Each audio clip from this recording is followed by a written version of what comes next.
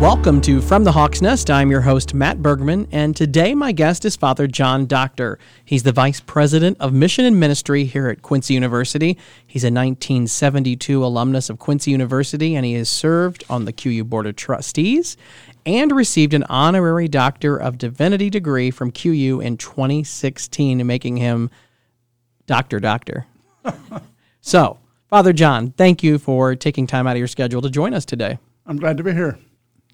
Let's think back a few years and give us some of your background, where you came from and how you came to be here at Quincy University. Well, I'm one of the unique friars who at the age of 13 began to study for the Franciscan order. And I went to school here at Quincy College at the time because we built our seminary here at Our Lady of Angels, which is now North Campus. So I graduated from here in 72, went on for theology, and then was stationed in a couple places. And then in 1983, I was asked to come back to Quincy to be on the formation staff here at Our Lady of Angels Seminary.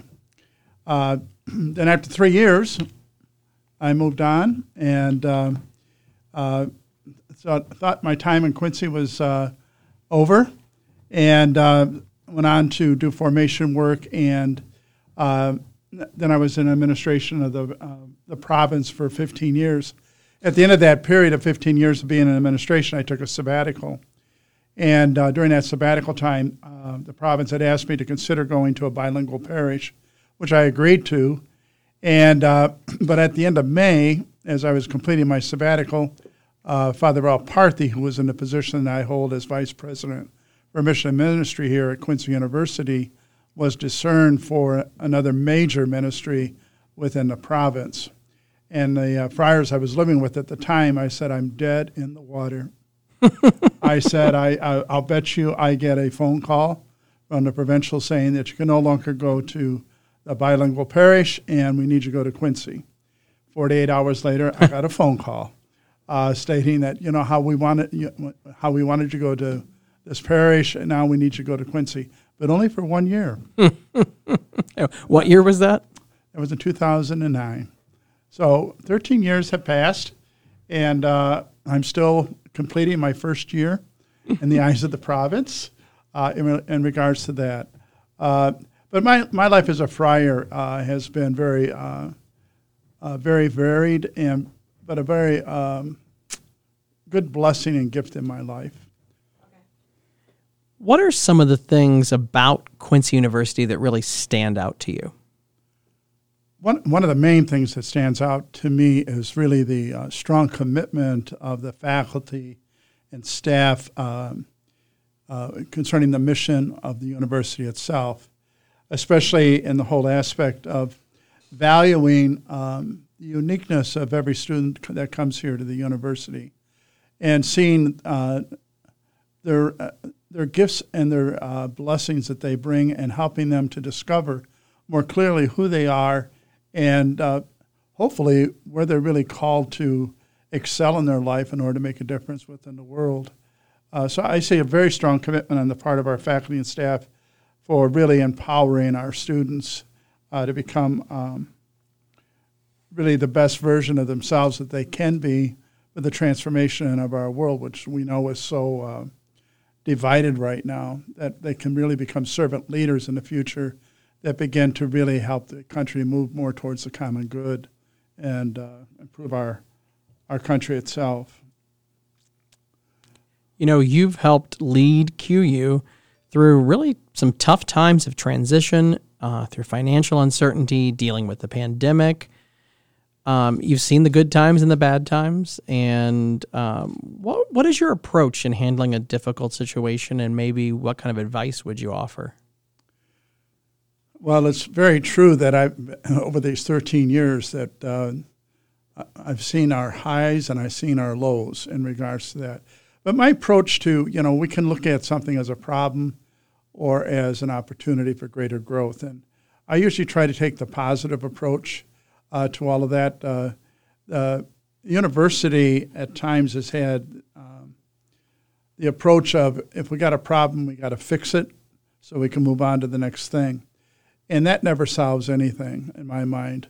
If we have a challenge that's before us, the first thing we're called to do is to stop, to look and listen. What is it saying to us? What's it calling us to? And then, decide off of that what is the best approach we need to take from there. I think when we take the approach of trying to fix it so we get it out of the way, we're just putting a Band-Aid on something, and it's going to come back later on to be addressed again. And I think when we through the financial difficulties that we had, really called us to stop, look, and listen. What's really going on here? And where do we really need to go for the future of the university itself? And I believe very strongly it brought the best out of us because of doing that. I think if we hadn't done that, we would not be where we are today. Because when we took that honest look, we were able to really create better morale within the institution, that we do have a future, that we are going to make it, that we're going to be true to our mission in regards to that. For me, it's always looking at what's the challenge, what's it calling us to, and that's going to lead us to something that's a greater good. Well, let's take a brief break, and when we come back, we're going to talk with Father John about the Christmas season and ways to lean on our Franciscan values throughout the holidays. Stay with us. You're listening to From the Hawk's Nest. Hey, QU alum, we want to stay connected with you. Tell us what's happening in your life and your career. Let us know when you move and update your email address.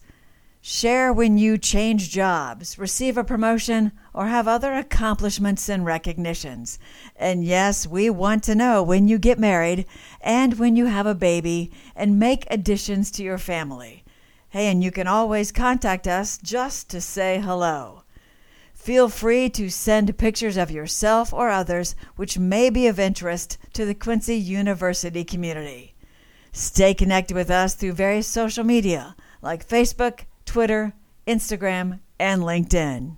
Welcome back to From the Hawk's Nest. I'm your host, Matt Bergman, and today we're chatting with Father John Doctor, a 1972 alum of this fine institution and current Vice President of Mission and Ministry. And Father John, we're going to talk about the Christmas season, but before we get there, let's talk a little bit just about the Campus Ministry Office and really the important function that it plays in the day-to-day life of the university. The Campus Ministry Office does a lot in helping students to really grow in their relationship with God. It offers a lot of different opportunities for students to be able to do that, not only in our worship, whether it's Mass, whether it's a paraliturgical event, whether it's celebrating the rite of reconciliation, but also in offering, Bible study, offering, addressing subjects that we know the students are interested in and want to know more about in regards to it.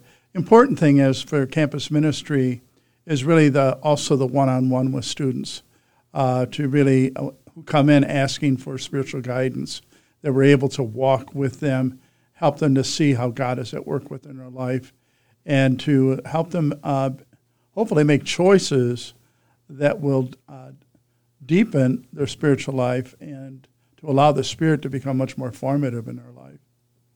One of the things that I think was a good decision that we've done in recent years, it's probably been longer than I think now, but is making that Campus Ministry Office forefront in our main building right when you walk in. The Campus Ministry is present right there. I think even prospective students and families can see how important it is, and of course the chapel's right there as the heart of the university. And so I really think that that's really a great strategic location to have those two locations for students, faculty, and staff. Well, that's true, but we had a fight for that. I remember. In order to make that happen. Campus Ministry, though, at one time had a focal point on the campus, and that was before the Hawks Hangout came about, because Campus Ministry became a focal point because they would offer coffee, they would offer drinks, they would offer popcorn, they offer snacks.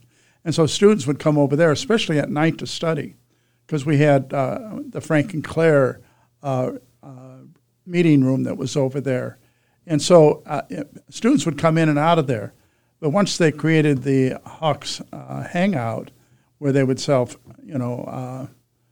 food and all that, fast food to the students, then the traffic coming to the campus ministry house almost became nil in regards to that. Then they moved it over to the student center in the basement, and again, it wasn't where students come and go from. And so finally, we were able to get ourselves over into Francis Hall, where years and years ago when I was a student, that's where it was at, right in that lobby area. And so we were able to get the room, the big room, as you enter the building on your right. And students go past it, and a lot of them will stop in and check things out. Besides, we also, like we do in a number of other places on the campus, we have food in there. Absolutely. Some kind of snacks or candy or whatever. So that's one way to get them to come in and just have a conversation with them. You never know where that's going to go. Yeah, absolutely. Well, the Christmas season is really upon us, and it can be a challenging time as people plan for events and time with family and friends, and also balance the expectation of the holidays with their work life. How do you approach this time of year? I approach it from very much a Franciscan perspective, because I do think that one of the things that's happened within our country, we've allowed Christmas to become commercialized, and it's really taken the meaning out of Christmas altogether.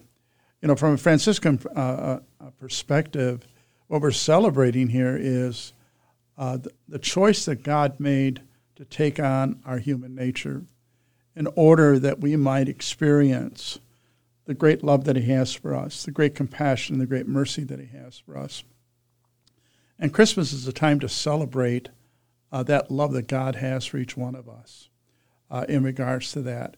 And if anything, throughout the Christmas season, at least from a Franciscan perspective, is how do we look at our loving presence with our family, with our friends during this time. It's about relationship.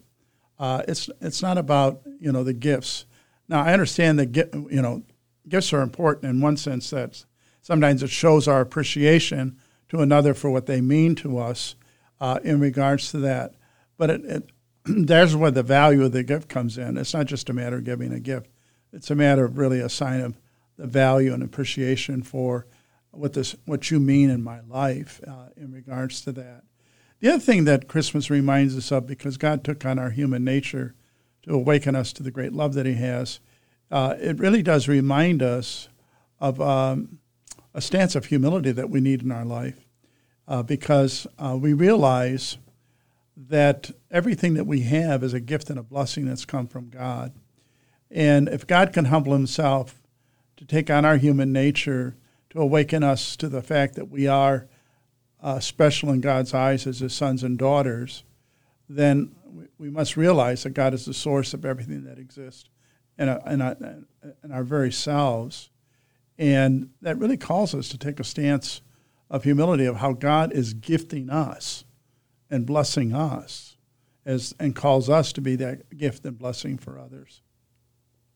What are some ways that we might be able to embrace those Franciscan values during Christmas? Well, the quality of wasting time with another. Yeah. And I use that word, it sounds crass or that. But really, it's not what we do, it's the quality of time that we spend with others. Christmas time is usually, we're rushing here, we're rushing there, we're doing this, we're doing that. And we really don't spend the time that we need just to be and to appreciate what we mean to each other. And so for me, even with my family, we decided not to meet during Christmas, before Christmas and that, because it's just, we don't have time to spend really really convicted time together. So we do our celebration after Christmas. We do it during the first week of January. Well, then you can get better deals on the presents anyway. Well, I wasn't going to go there. You did, but you know, yeah, you can get the white sales and a few other things in that regard. But no, we did it because that way we can really just spend time together, and because we are a large family, and so we tried to spend a whole day just being with each other and catching up with what's going on in regards to that. But the other thing is we try not to, even with my family, one of the things that was always done before, everybody got a gift. We don't do that anymore. The only people that get gifts are anybody who's 18 and younger. And someone in the family draws their name, and that's who they get, and they get a gift on that. But we don't gift. We gift each other by our presence and being with each other. We don't buy something to give. And knowing you, you probably make something really good to eat, I bet. Well, I have a tendency to bake, yes. So, I usually make my pecan rolls. And they're to die for, if I may say so, on this podcast. Well, if you need somebody to sample those, our office will gladly sign up. How much do you want to pay? Oh, well, no, just samples. Oh, samples. Yeah, okay. Lots of samples. Well, speaking of family, I'm sure you have some favorite Christmas memories and traditions. What are a few of those? For me, again, Christmas Eve was a time that, Mom and Dad would put us to bed. And when we woke up in the morning, there was a Christmas tree. There were gifts under the tree, because Santa had come and all of that. So it's like all of a sudden, it emphasized the specialness of this day, so that, like today we decorate as right after Thanksgiving. We were putting up our tree and everything else like that. But my mom and dad were pretty clear that this is the time we prepare for Christmas. We prepare for the birth of Jesus. And then Christmas is when you really do that celebration in regards to that.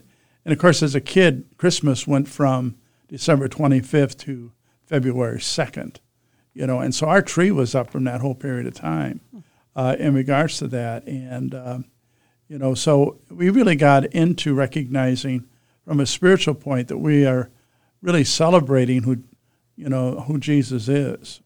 And as a little kid, he's a baby Jesus and all of that. You don't think of Jesus as the fully grown or anything like that. And of course, we emphasize, because there's 7 of us, so there was always a little kid, or a baby. So you automatically associate Jesus with, my little brother, my little sister, type thing. And those are special times in regards to that. The other thing is we always would have a kind of a family reunion, usually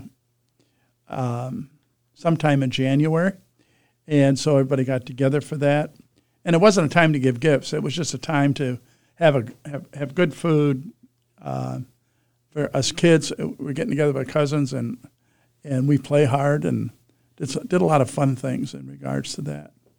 So that's one of my best memories growing up in relationship to that.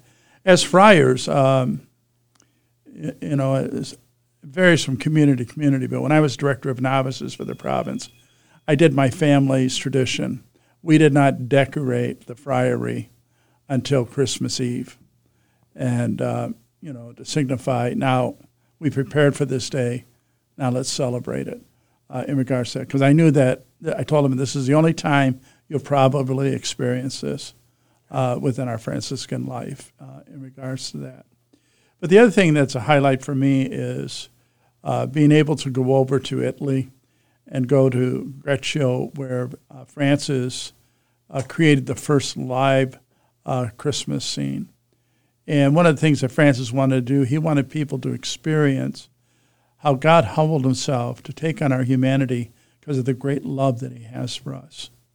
And just to be up on that mountain where that took place at, and to really begin to understand why Francis fell in love with the poor, the humble, and crucified Christ. So that was a very powerful experience. Very, very nice memories and traditions, and I think, everybody out there has their own, and everybody has some special ones, and I really like not putting the Christmas tree up until Christmas Eve. However, that would mean that I can't make my children do the work. So I got to think hard about that one. I was going to say, you might need to re-image yourself in that regard.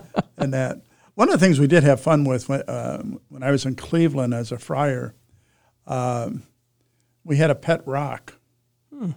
Okay, and that pet rock would go from the Sisters Convent to the Friary back and forth, and it would go in different forms. One time it'd be baked in bread. Oh, jeez. Another time it would come in placed in a cake somehow. Sometimes it was dressed up in some character or whatever. And so at Christmas time, it was dressed up as a Franciscan Santa Claus, in regards to that. But we had, that's the kind of fun, Christmas, it's also time to play, and to really enjoy the gift of life. Well, Father John, anything else that we should discuss before we wrap up here? Well, the only thing I would say, for myself is my prayer always is that we open ourselves up and are receptive to really how much God really does love us and is walking with us at all times. And how often we're not in tune with that. We're not in tune with the fact that we walk in the mystery of God's love at all moments. That's holding us in existence, that's sustaining us, and is calling us to the fullness of life in regards to that. And for me, Christmas is really entering into that great mystery of God's love. Well, Father John, thank you so much for being our guest today and for the guidance and encouragement that you bring to the campus community. Thank you. Be sure to tune in next time for another episode of From the Hawk's Nest, where we talk to Franciscan friars, QU alums, faculty, staff, and students, and hear about their QU journey. I'm Matt Bergman, and remember, it's always a great day to be a Hawk.